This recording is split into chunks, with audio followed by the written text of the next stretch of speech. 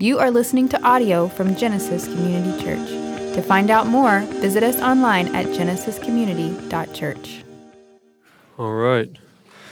So, of course, kids up to second grade, if you want to send them out to one of the classes, you can do that now. Their teachers will take them where they're supposed to be.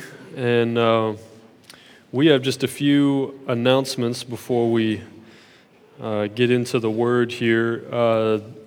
One regular thing, the Genesis Student Ministry meeting this Wednesday at 6:30, as always, up here. And something unique, though, happening in the student ministry is a retreat for those guys, which is April 28th and 29th. It's just $25. And I think most of that probably goes towards Cheetos and Oreos. $25, so, the money is due by April 5th, is that right, Nick? April 5th, and you can see Nick for more information about that if you've got teenagers. And then the other thing is the Brantner adoption. Matt, our worship pastor, is currently in the process, along with Carla, his wife, of adopting a little boy from China. And they are really coming near to the finish line there financially. And there's a benefit that we're holding here to help them cross that finish line. And so you could just see either Matt or Carla for more information on that. And I know they would appreciate it. So, all right, Genesis chapter 4 this morning. We've been through chapters 1 through 3. And we're actually, by God's grace, will make it all the way through chapter 4. It's kind of one narrative set on its own. So just as we normally do, I'll read this text out loud if you would follow along, and then I'd like to pray for some help. So Genesis chapter 4. Says, "Now Adam knew Eve his wife, and she conceived and bore Cain, saying, I have gotten a man with the help of the Lord. And again she bore his brother Abel. Now Abel was a keeper of sheep, and Cain a worker of the ground. In the course of time, Cain brought to the Lord an offering of the fruit of the ground. And Abel also brought of the firstborn of his flock and of their fat portions. And the Lord had regard for Abel and his offering, but for Cain and his offering he had no regard. So Cain was very angry, and his face fell. The Lord said to Cain, Why are you angry, and why is your face fallen? If you do well, will you not be accepted? And if you do not do well, sin is crouching at the door. Its desire is for you, but you must rule over it. Cain spoke to Abel his brother. And when they were in the field, Cain rose up against his brother Abel and killed him. Then the Lord said to Cain, Where is Abel, your brother? He said, I do not know. Am I my brother's keeper? And the Lord said, What have you done? The voice of your brother's blood is crying to me from the ground. And now you are cursed from the ground, which has opened its mouth to receive your brother's blood from your hand. When you work the ground, it shall no longer yield to you its strength. You shall be a fugitive and a wanderer on the earth. Cain said to the Lord, My punishment is greater than I can bear.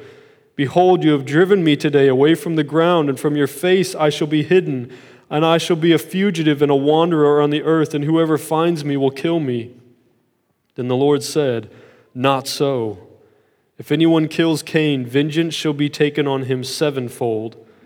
And the Lord put a mark on Cain, lest any who found him should attack him. Then Cain went away from the presence of the Lord and settled in the land of Nod, east of Eden. Cain knew his wife, and she conceived and bore Enoch. When he built a city, he called the name of the city after the name of his son, Enoch. To Enoch was born Irad, and Irad fathered Mehujael, and Mehujael fathered Methusael, and Methusael fathered Lamech, and Lamech took 2 wives. The name of the one was Ada, and the name of the other Zillah. Ada bore Jabal, he was the father of those who dwell in tents and have livestock. His brother's name was Jubal. He was the father of those who play the lyre and the pipe. Zillah also bore Tubal-Cain. He He was the forger of all instruments of bronze and iron. The sister of Tubal-Cain was Naamah. Lamech said to his wives, Adah and Zillah, hear my voice, you wives of Lamech, listen to what I say. I have killed a man for wounding me, a young man for striking me. If Cain's revenge is sevenfold, then Lamech's is 77-fold. And Adam knew his wife again, and she bore a son and called him Seth. For she said, God has appointed for me another offspring instead of Abel, for Cain killed him. To Seth also a son was born, and he called his name Enosh. At that time, people began to call on the name of the Lord. Let's pray. Lord, we're so grateful to you that you would gather us here together and meet with us. Thank you for your word. We understand this morning, Lord, that we are at your mercy. That if you don't speak to us, if you don't work in our hearts, then this is all purposeless. Then it's just a social gathering of people with no power. But we know that with you, Lord, there's such great, glorious purpose in our gathering this morning. That we would meet with you, that we would hear from you, that you would teach us, not just teach us to act a certain way or say certain things, but that you would teach us to know you and follow you, to walk with you closely and experience your grace and your glory. And that's what we want, Lord. We want to know you, and we want to know your grace and your glory. So please, Holy Spirit of God, please wield the word this morning. Cause it to stir up faith and worship inside of us, to enlighten us so that we would know you more. Please magnify and glorify Jesus, our Savior, this morning. Let us see clearly how your word exalts him, prepares us for him. We love you, Lord. We depend on you. And we pray these things for your name's sake. Amen. All right, so just to kind of recap here, to bring you up to speed if you haven't been with us, God has created the heavens and the earth. He's created everything that physically exists, and even created angelic beings. He's created a place for us to go when we die. All these things have been created by God. On the seventh day, he rests from all of his creating work. And then we get this recap in chapter 2 of the sixth day of creation when mankind was made. He made Adam first, right out of the dust of the ground. He formed Adam, and then he saw that it wasn't good that Adam should be alone, but that he needed a helper. An ezer is the Hebrew word, someone who could provide strength where it was lacking. And God saw that a woman would be that strengthening agent that Adam needed to be who he was called to be, and that Adam would be a leader, be a husband for her, to help her be who she was created to be. So Adam and Eve are placed there, created and placed in the Garden of Eden. And in Eden and in the whole earth, life is perfect. There's no sin, there's no failure, there's no destruction, and there's no death. It's a beautiful place.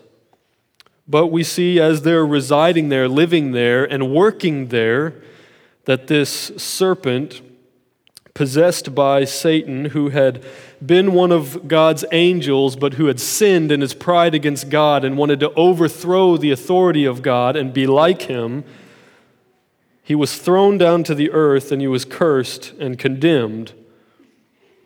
And he hated God, and he hated God's creation, and especially God's most precious creation, mankind. And so it was in the heart of Satan to deceive them and lead them into sin.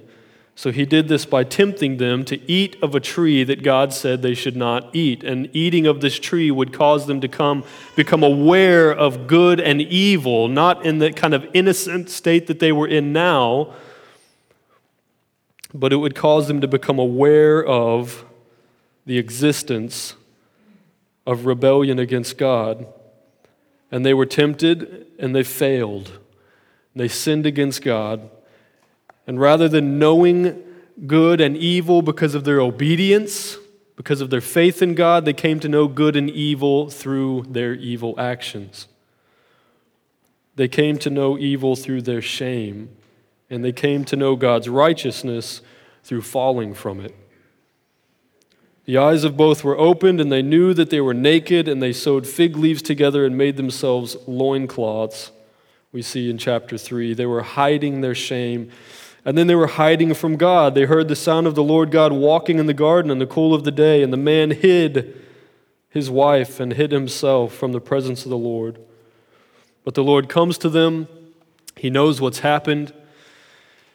He pronounces judgment on them for having sinned. He curses all of them, including Satan. Satan, he said, would be crushed by an offspring of Eve. Eve, he said, would have pain in childbirth, and that there would be this desire in her to rule over her husband, but that she would be subject to him. He cursed Adam by cursing the ground, that work would no longer just be this free and joyful and productive activity, but it would be toilsome, and the ground would rebel against the work of the man. And then here they are, separated from God, still desiring fellowship with him, but finding their fellowship broken. And now they're working the ground and toiling in a world that's now broken by sin. And sin has entered into their hearts. Again, they love God. They want to walk with God. But there's a limitation on them now. Sin. Now we come to chapter 4. At this point, again, we know that sin has entered into their hearts. We know that they've rebelled against God. And yet, we don't have anywhere here some characterization by Moses, who wrote this, that sin was just running rampant. We know that they sinned, but we don't get the idea that they were constantly sinning as if they hated God, as if they wanted nothing to do with God. They were ashamed, and yet God had been gracious. God had covered their nakedness. God had still allowed them to live on physically in the world, and he was still relating to them, even though their relationship was not the same, because he was holy and they now were not. God in his grace was still close to them. We even see here in the very first verse, now Adam knew Eve, his wife. In other words, they were still living out this mandate to be fruitful and multiply. God hadn't just cursed them with a life of nothingness, but he was allowing them to go on and live out this mandate on humanity. But look what Eve says. After conceiving and having Cain, she says, I have gotten a man with the help of the Lord. With the help of the Lord. This is a true statement. The Lord helped her, and she knew that. So we know, again, that God is being gracious to them. We know that he's helping them. And we know that Eve recognizes that and honors God for helping them. And again, she bore his brother Abel. So here we now have Adam and Eve, Cain and Abel, and potentially some other female offspring from Adam and Eve. We know from the text that there must have been women now populating the earth more than just Eve, and in some exceptional way the Lord allows for this, so don't get hung up on some kind of incest thing. How did you want to do it? What was your plan?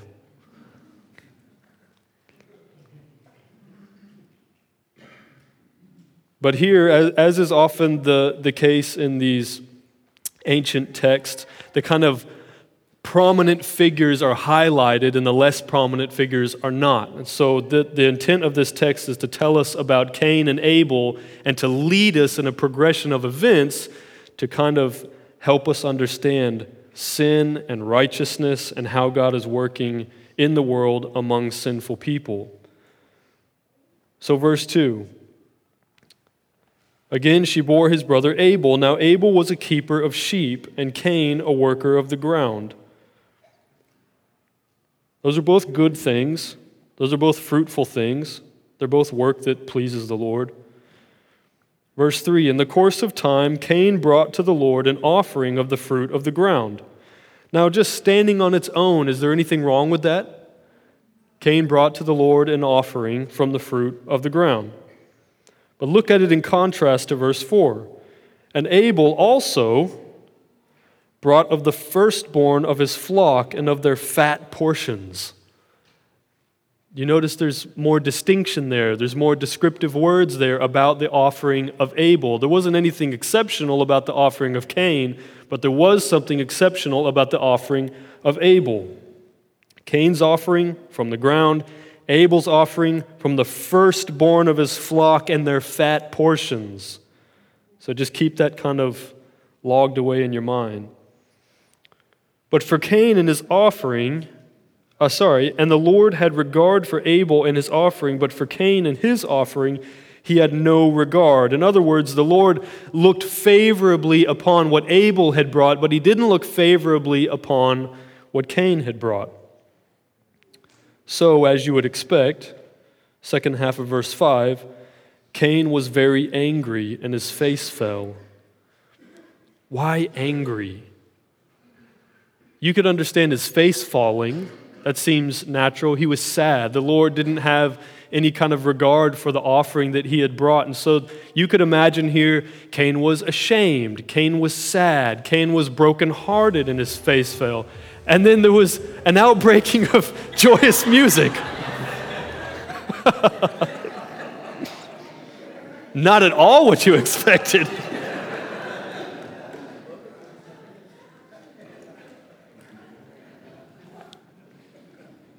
I love moments like that. Because you know what it does? It reminds us that we're just a bunch of people in a room, right? As much as we want church to be some kind of, slick operation.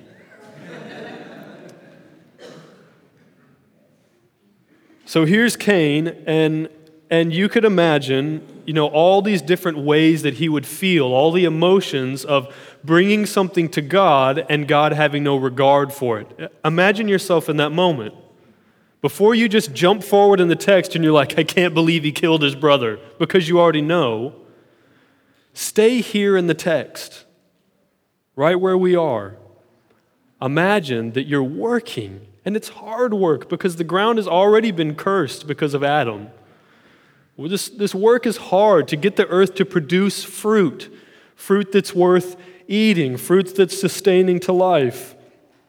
You're working hard, and you have a desire to please God, and so God, being the creator of everything and all-powerful and mighty and terrifying in his authority, you want to bring something to God to appease him, to please him. And so you gather up things to bring God, and you set it before him, and God has no regard for it. Emotionally, what happens for you? The feeling of rejection, that pain. But why is it here that Cain feels angry? Not just brokenhearted, not just sad. He feels angry, and his face fell. So the Lord said to Cain, why are you angry, and why has your face fallen? If you do well, will you not be accepted? And if you do not do well, sin is crouching at the door. Its desire is for you, but you must rule over it. Now, I want to get in this text with you into some of the language here, because when you see the Lord saying, if you do well, will you not be accepted? There's another way in the Hebrew that you can take that word accepted. Will you not be accepted? We want to immediately make that about if you do good things for God, then God will accept you. But there's a connotation here in the Hebrew about being accepted that is getting at, if you do well, will there not be a lifting of your face? Why has your face fallen? if you do well, your face will be lifted. In other words, don't be discouraged. Don't be hopeless. There's still an opportunity here for Cain. He had not done well, which gets us back up to that point. In the course of time, Cain brought to the Lord an offering of the fruit of the ground. A very matter-of-fact statement with nothing exceptional about it, because Cain hadn't really done well in his heart towards the Lord. We know that what the Lord is pleased with in terms of offerings is that they're worshipful, is that they're sincere. But Cain here was doing something out of obligation. He had not done well. There wasn't a heart of worship in him as he brought his offering. It wasn't like he brought carrots and the Lord was like, I hate carrots. You know I love apples. Amen, bro? What's happening here is that Cain brought something out of an insincerity in his heart. He brought something not out of worship, but out of just mere duty. And he was angry at the rejection that he felt when his duty was not requited by God. I've done my duty to you, now you're supposed to do your duty towards me. I brought you something and you bless me for it. But instead, because God sees the heart, he said, no, this is not done well. This is not done worshipfully. So I don't give you blessing in return for you doing something out of heartless duty. So his face falls and he's angry, and God says, don't you know that if you do well, your face will be lifted? But look at what he says in the second half, the negative side of it. If you do not do well, and keep in mind what's happening here in terms of doing well. Again, it's important for us to keep on checking in that we're not talking about just mere performance. We're not talking about bringing the right things at the right time, saying the right words. We're talking about a matter of the heart. If you do not do well, sin is crouching at the door. Its desire is for you, but you must rule over it. Now that language is familiar, isn't it? We heard it not long ago, just in chapter 3. To the woman he said, God said to Eve, I will surely multiply your pain and childbearing. In pain you shall bring forth children. Your desire shall be for your husband, and he shall rule over you. Now God is telling Cain, sin's desire is for you, but you must rule over it. You see how those things mirror each other. It's the same concept. And what's happening here is the very same thing that God was telling Eve, which is not just that you'll have a desire for your husband, like you'll love him so much and you'll just want to be near to him and you'll want to be his. That's not the desire that God is talking about. The desire here literally is not for, but against. That's the other rendering of the Hebrew. So when God is telling Cain, if you do not do well, sin is crouching at the door, its desire is for you, what he's saying is its desire is against you. It wants to rule you. It wants to be your master, but you must rule over it. How does Cain do?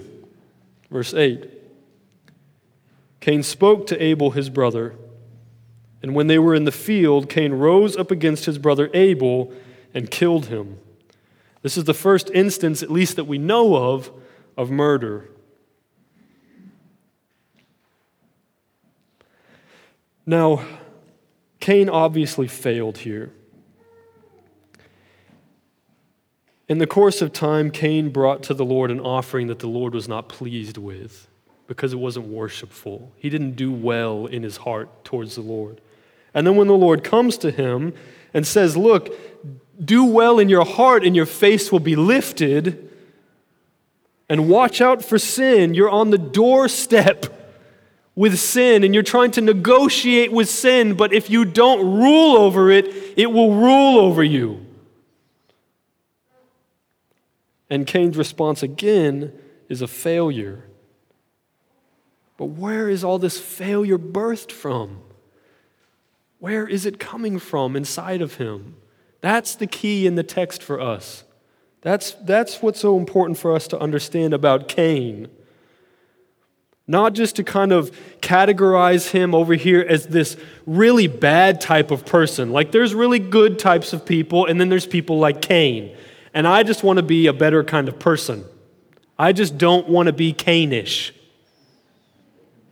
That's not what we're trying to do here. Just do well, just perform well, just bring the right kinds of things in the right way, saying the right thing at the right time, and God will do whatever He's supposed to do towards you. That's not what we're getting at. What we're seeing here is into the heart of a person who lacks faith. And I'm not just going to put that out there as an opinion of mine. I'm going to let the Bible teach you that. Sin is crouching at the door. Its desire is for you, but you must master it. Now I'm going to ask you to turn to Romans chapter 6.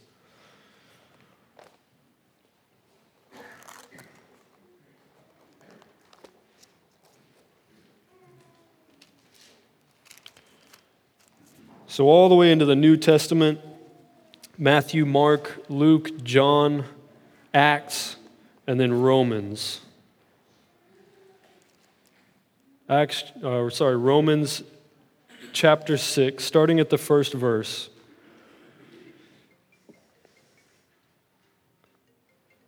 Now we know that this is all something that is happening before Christ has come. In terms of Genesis chapter 4. Christ has not come. Adam and Eve have sinned. Sin has entered into creation. Creation is fractured. The human heart is broken now and is bent towards sinfulness. And our relationship with God is severed because He's holy and we're not. And Christ has not yet come and bridged that gap of holiness. But for us, as we read Genesis chapter 4, and we're looking into the heart of Cain to understand his failure, we need to understand where we stand as the church. Romans chapter 6, what shall we say then? Are we to continue in sin so that grace may abound? By no means. How can we who died to sin still live in it? If we've died to sin, that is, we've put our faith in Christ and His death has become our death. The old me is dead. Do you not know that all of us who have been baptized into Christ Jesus were baptized into His death? That is, we died a death when we came into Christ. We were buried, therefore, with Him by baptism into death, in order that, just as Christ was raised from the dead by the glory of the Father, we too might walk in newness of life. So Christ died to sin and then was raised to God, and through an act of our faith in Christ, we die to sin and are raised to God. Verse 5, for if we have been united with Him in a death like His, we shall certainly be united with Him in a resurrection like His. It's not just about the old you dying, it's about the new you living. We know that our old self was crucified with Him in order that the body of sin might be brought to nothing, so that we would no longer be enslaved to sin. Enslaved. Not just battling with, not that it's just crouching at the door and every day we come to the door and we're like waiting for a chance to sneak past it and get about our day. Not negotiating. It wants to enslave you.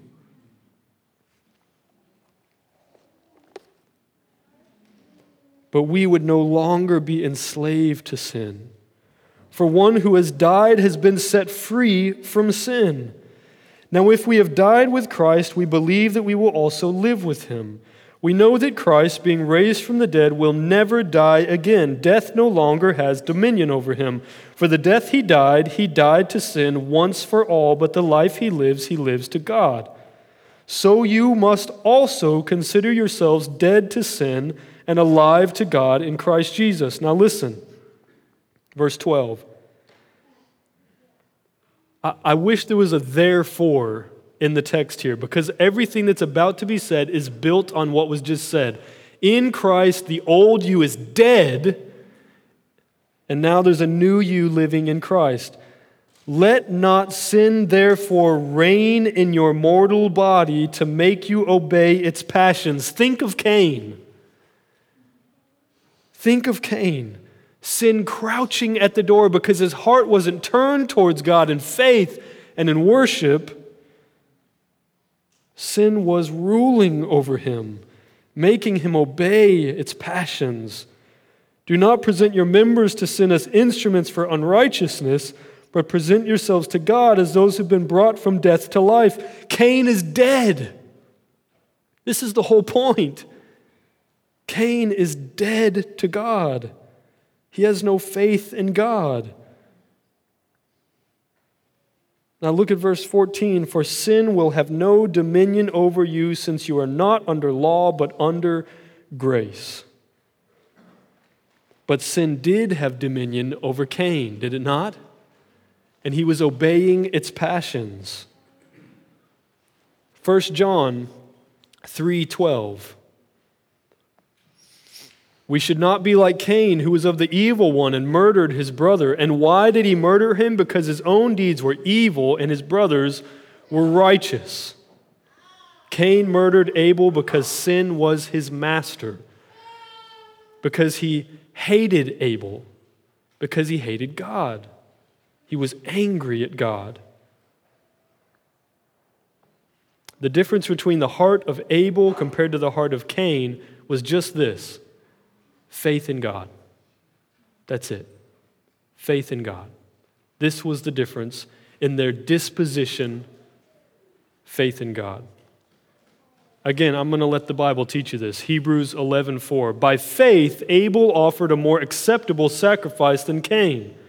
More acceptable. Acceptable to who? Acceptable to God. What does God accept? God accepts a faithful offering. But Cain's offering was faithless. But it was by faith that Abel offered a more acceptable sacrifice than Cain, through which he was commended as righteous, God commending him by accepting his gifts, and through his faith, though he died, he still speaks. So the writer of Hebrews here is getting at a particular point, that it's through your faith that you're counted as righteous. Through your faith, always, through your faith, always. Not through your deeds, not through your works, not through your personal attainment of holiness, but through your faith in God, God counts you as righteous.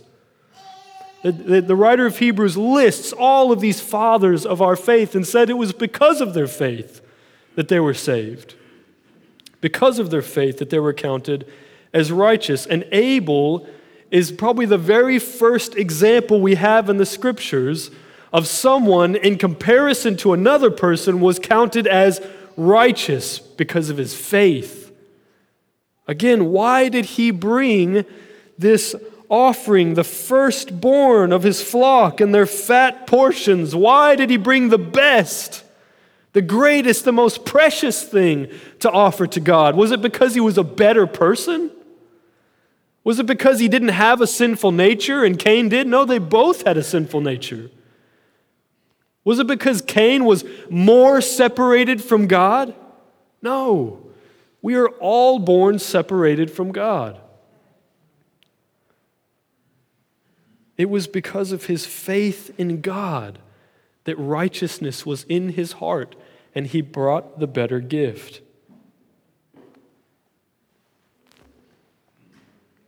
Now, where did this faith come from? How is it that Abel had faith and Cain didn't? Since we know that's really the crux of what's happening here. Cain was faithless, Abel was faithful. They both were battling sin. Sin was crouching at both of their doors. But why was Abel able to master it and Cain wasn't? I felt like I misspoke for a second. Why is that? What was the difference? Again, it was the faith. It was just that Abel had faith in God and Cain didn't. Abel trusted the Lord where Cain didn't.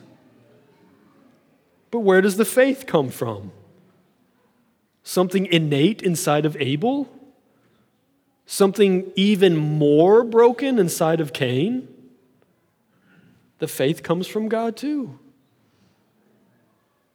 Ephesians 2:8, for by grace you've been saved through faith, and this is not your own doing, it is the gift of God.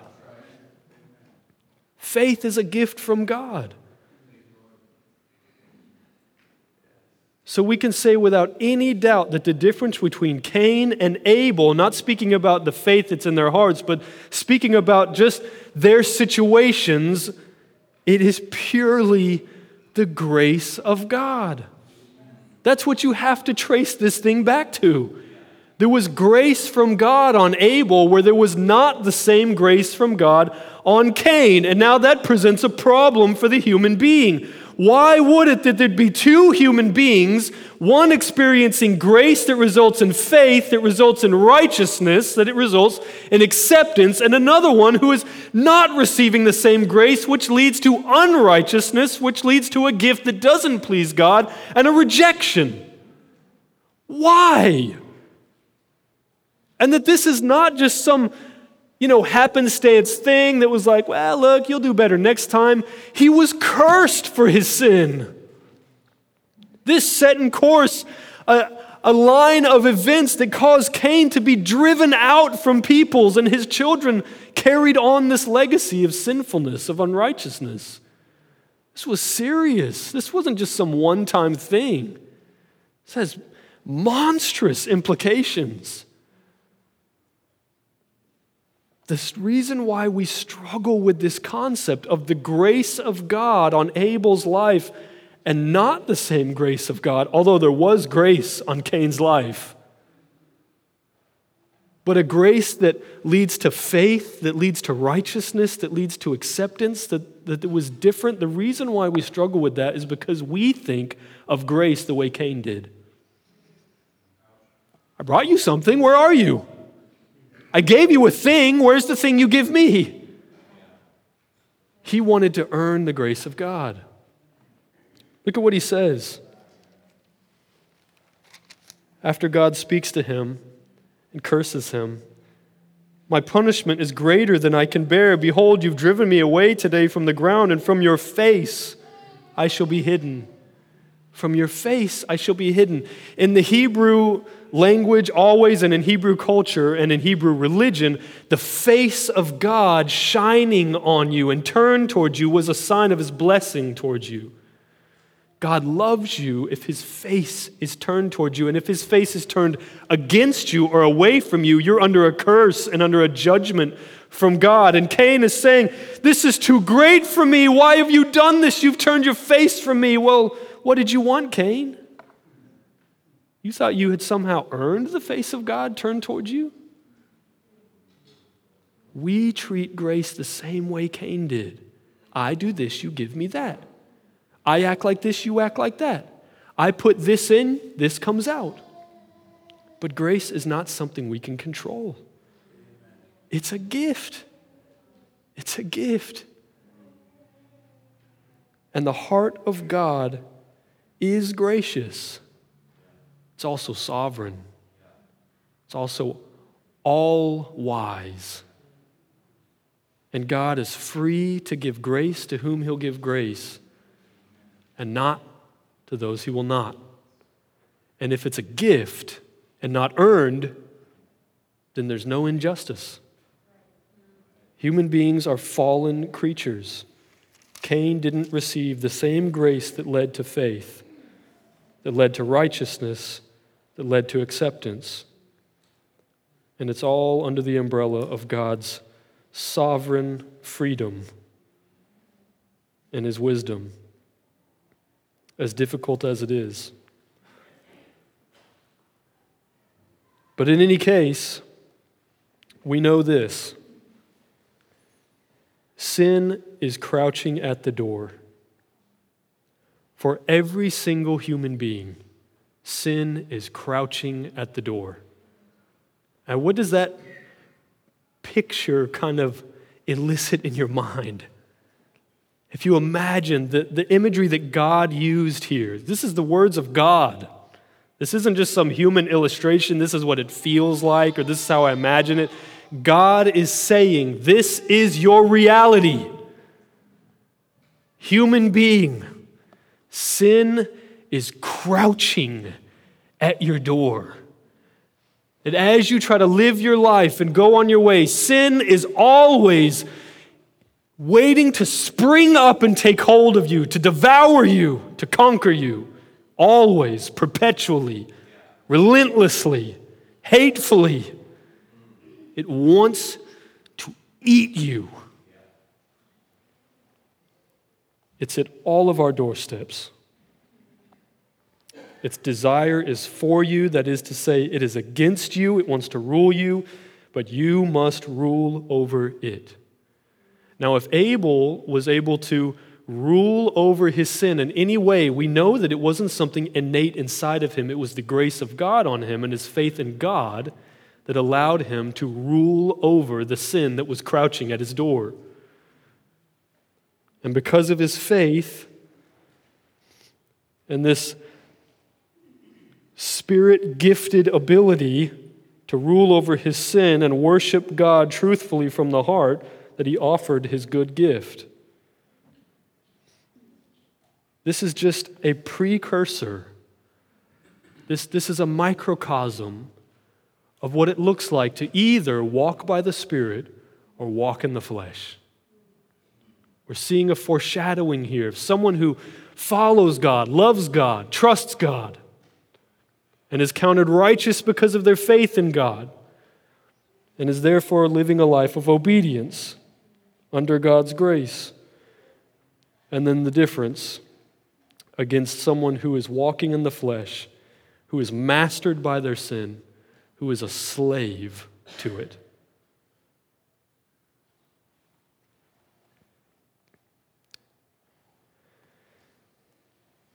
So who are we? We're always trying to find ourselves in the text, aren't we? We're always trying to find out, who am I here? What does this mean for me? If you're in Christ, then you are able.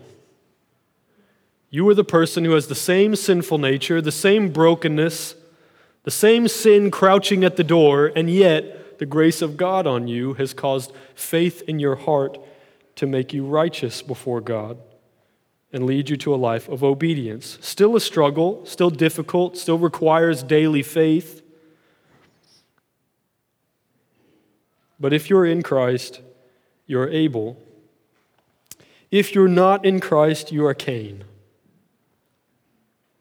You are unable to rule over your sin. It masters you. You are its slave. And it will lead to a life of unrighteousness and disobedience, and ultimately judgment from God. Now, here's the thing that Christians need to learn from this. Are we able in this story because we've, again, done something to become able? No, we've established it's the grace of God that has put us in this position of righteousness, of acceptance. So then, apart from Christ, who are we? We're Cain. In and of myself, I am Cain. We are Cain. So to read this passage and just be like, man, the dude worships God, and because God was more pleased, you murder him, you murder your brother. Like, it's just your parents and you guys. Each one of you is like a quarter of Earth's population. You murdered 1/4 of humanity because of a moment of disappointment. You were so angry. Why were you so angry? Listen, why are we so angry? Why are we so angry? Anger is born out of frustration. Frustration is born out of unmet expectation. What were we expecting? We have expectations that we put on God, and when He doesn't meet them, we get frustrated. And when He continues to frustrate us, we get angry. And sin is crouching at the door. Praise God that by His Spirit, the empowerment of God's Spirit inside of us, we're able to resist the urge to follow that sin, but instead we can rule over it, we can resist it, we can even put it to death. But apart from this working of the Spirit of God, we are Cain. And that needs to just sit with us and humble us. And it should also create worship inside of us. That God has done something we were unable to do and not even asking Him to do. And yet He did it. For our good, for His glory, He has caused us to become able. Now the text here, when Cain is realizing the weight of what he's done and God's judgment over it, he's realizing that grace is not something that is earned, it's something that is given by God. And that it produces faith, and it was a lack of faith in God that caused Cain to fall. Verse 14, behold, you've driven me away today from the ground, and from your face shall I be hidden. Now he's just kind of fantasizing about how this judgment is going to play out. What are the implications? How do I continue living in a world where God's face, God's grace, is not turned towards me? I shall be a fugitive and a wanderer on the earth, and whoever finds me will kill me. Then the Lord displays grace even on Cain. He said to him, not so. If anyone kills Cain, vengeance shall be taken on him sevenfold. And the Lord put a mark on Cain, lest any who found him should attack him. People have been trying for centuries to figure out what the mark was. Just stop it. Seriously, just quit it. Then Cain went away from the presence of the Lord and settled in the land of Nod, east of Eden. Not coincidentally, the word Nod means wandering. Now look at what happens here, the legacy of Cain. Cain knew his wife, and she conceived and bore Enoch. When he built a city, he called the name of the city after the name of his son, Enoch. To Enoch was born Irad, and Irad fathered Mehujael, and Mehujael fathered Methushael, and Methushael fathered Lamech, and Lamech took 2 wives. That's the first time that's happened, right? Lamech took 2 wives. Jesus said it was not so from the beginning, that people would have multiple wives, that people would be divorcing and remarrying, but that it was one man and one woman for all of their life. Their 2 shall become one flesh. The man shall leave his father and mother, cleave to his wife, right? This is the design of God. But Lamech, a descendant of Cain, had 2 wives. The name of the one was Adah, and the name of the other was Zillah. Adah bore Jabal, the father of those who dwell in tents and have livestock. His brother's name was Jubal, the father of all who play the lyre and the pipe. Zillah also bore Tubal-Cain. He was the forger of all instruments of bronze and iron. The sister of Tubal-Cain was Naamah. Now, are all those things great things for humanity? Music and tents and livestock and iron and bronze tools, those are all great things. God is still able to do good even through fallen creatures. Now look at verse 23. Lamech said to his wives, Adah and Zillah, hear my voice. You wives of Lamech, listen to what I say. I have killed a man for wounding me, a young man for striking me. If Cain's revenge is 7-fold, then Lamech's is 77-fold. What's he doing here? He's boasting. He's boasting that some young dude smacked him in the face and he killed him for it. Somebody harms Cain, the revenge is 7-fold. Listen, somebody harms Lamech 77-fold. You touch me, I kill you. Check me out, wives. Look how dangerous I am. Look how powerful I am. Nobody can stop me. Nobody can touch me. An authority unto himself, and he's proud of it. Now I want you to imagine, if you would, Adam and Eve, watching life unfold after they've sinned, to know life before they've sinned, the peace, the shalom of the Lord, just this rhythm of grace in their lives, and everything they touch just works. They eat everything that God has given them to eat, and they enjoy unbroken fellowship with Him. They are holy. God is holy. All of their desires are good, and God is granting them favor. And now, because of their failure, look at what's happening.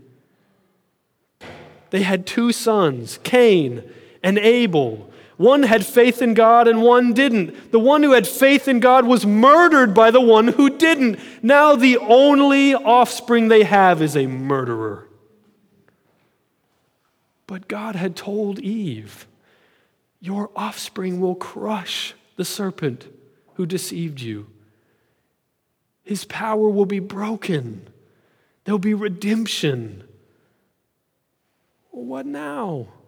Do I expect Cain, a murderer who hates God and has no faith, that some of his offspring, look at his offspring, they're taking multiple wives. They're bragging about being murderers. Sin is increasing in the world now. And Abel is dead. Where will redemption come from? How does Eve have any hope that God's promise will come true in such a dark, dark time? Look at verse 25. And Adam knew his wife again, and she bore a son and called his name Seth. For she said, God has appointed for me another offspring instead of Abel, for Cain killed him. To Seth also a son was born, and he called his name Enosh. At that time, people began to call upon the name of the Lord. Do you see that divergence?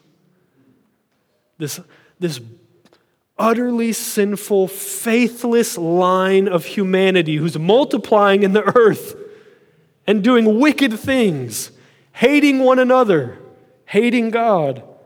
And now God has been gracious. And in such a dark time, God has caused this shaft of light to enter back into humanity by giving another son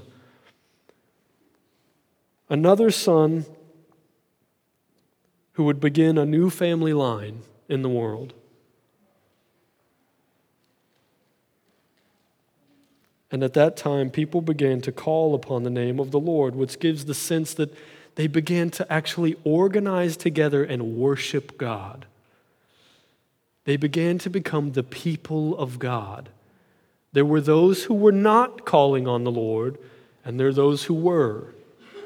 Now, this kind of stuff just really makes me excited, and I'm going to ask you to turn to the book of Luke.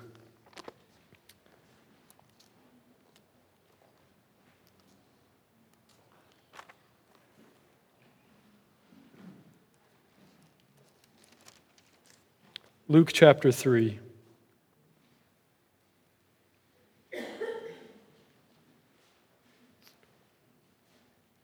Sin is running rampant. It's increasing in the earth now in Genesis chapter 4. Cain is a murderer. Lamech is a murderer and a polygamist. They hate God.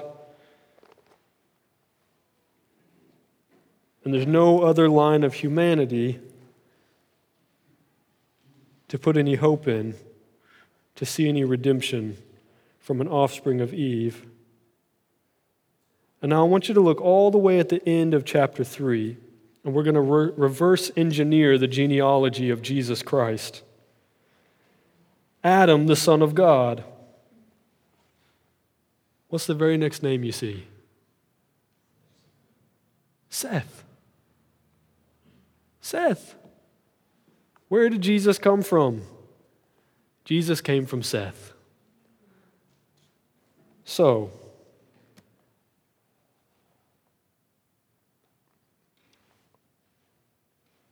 in keeping with his character, his gracious heart and nature, God supplied another son to replace the one who was murdered, Seth. And it was from the line of Seth that Jesus was born into the world to save us from our sins, to conquer Satan. Here's what that means. The Lord will always keep his promises. We just need to trust him. Even in the darkest time, trust God. Put faith in God. There couldn't be a darker day than the days of Cain and Lamech. But God was not scared. God provided. He was seeing his plan through until completion. And he did so not in this way that we look to, that says, wow, look at what God did for Adam and Eve, and that it led to Jesus coming. And that's just an example of how God will, even in the darkest, most confusing days, God will continue seeing his plans through. And if we just trust God with whatever our situation is, then we'll see him come through. Like, yes, it means that, but actually this isn't just an example of how God fulfills his promises. This is God fulfilling all of your hopes. Everything you could ever need has been fulfilled in God doing what God did in Genesis chapter 4. He gave another son so that through that line, Jesus would come into the world and conquer everything that seeks to destroy you. Everything. Sin is crouching at your door. God has put Jesus, his son, on a cross to suffer under the wrath of the Father against all of our sin, so that sin's power over us was demolished. Sin cannot destroy you when you're in Christ. This isn't just an example, some Old Testament kind of illusion that we look to see how God can work. This is God working for you. He saved you. Put your faith in God. He will not fail. It was thousands and thousands of years between the birth of Seth and the birth of Christ. How many people lost faith in that thousands of years? We can't lose faith. We have the opportunity now to look back over the span of history and see that God never lost control. He was always working, always faithful, always sovereign. And just as we want to sit under the reality that apart from Christ, each one of us is Cain, and our sin masters and rules over us, we need to now sit under this reality that if we're in Christ, everything has been completed for our salvation. Trust God. Let's pray. Thank you for listening to audio from Genesis Community Church. To find out more, visit us online at genesiscommunity.church.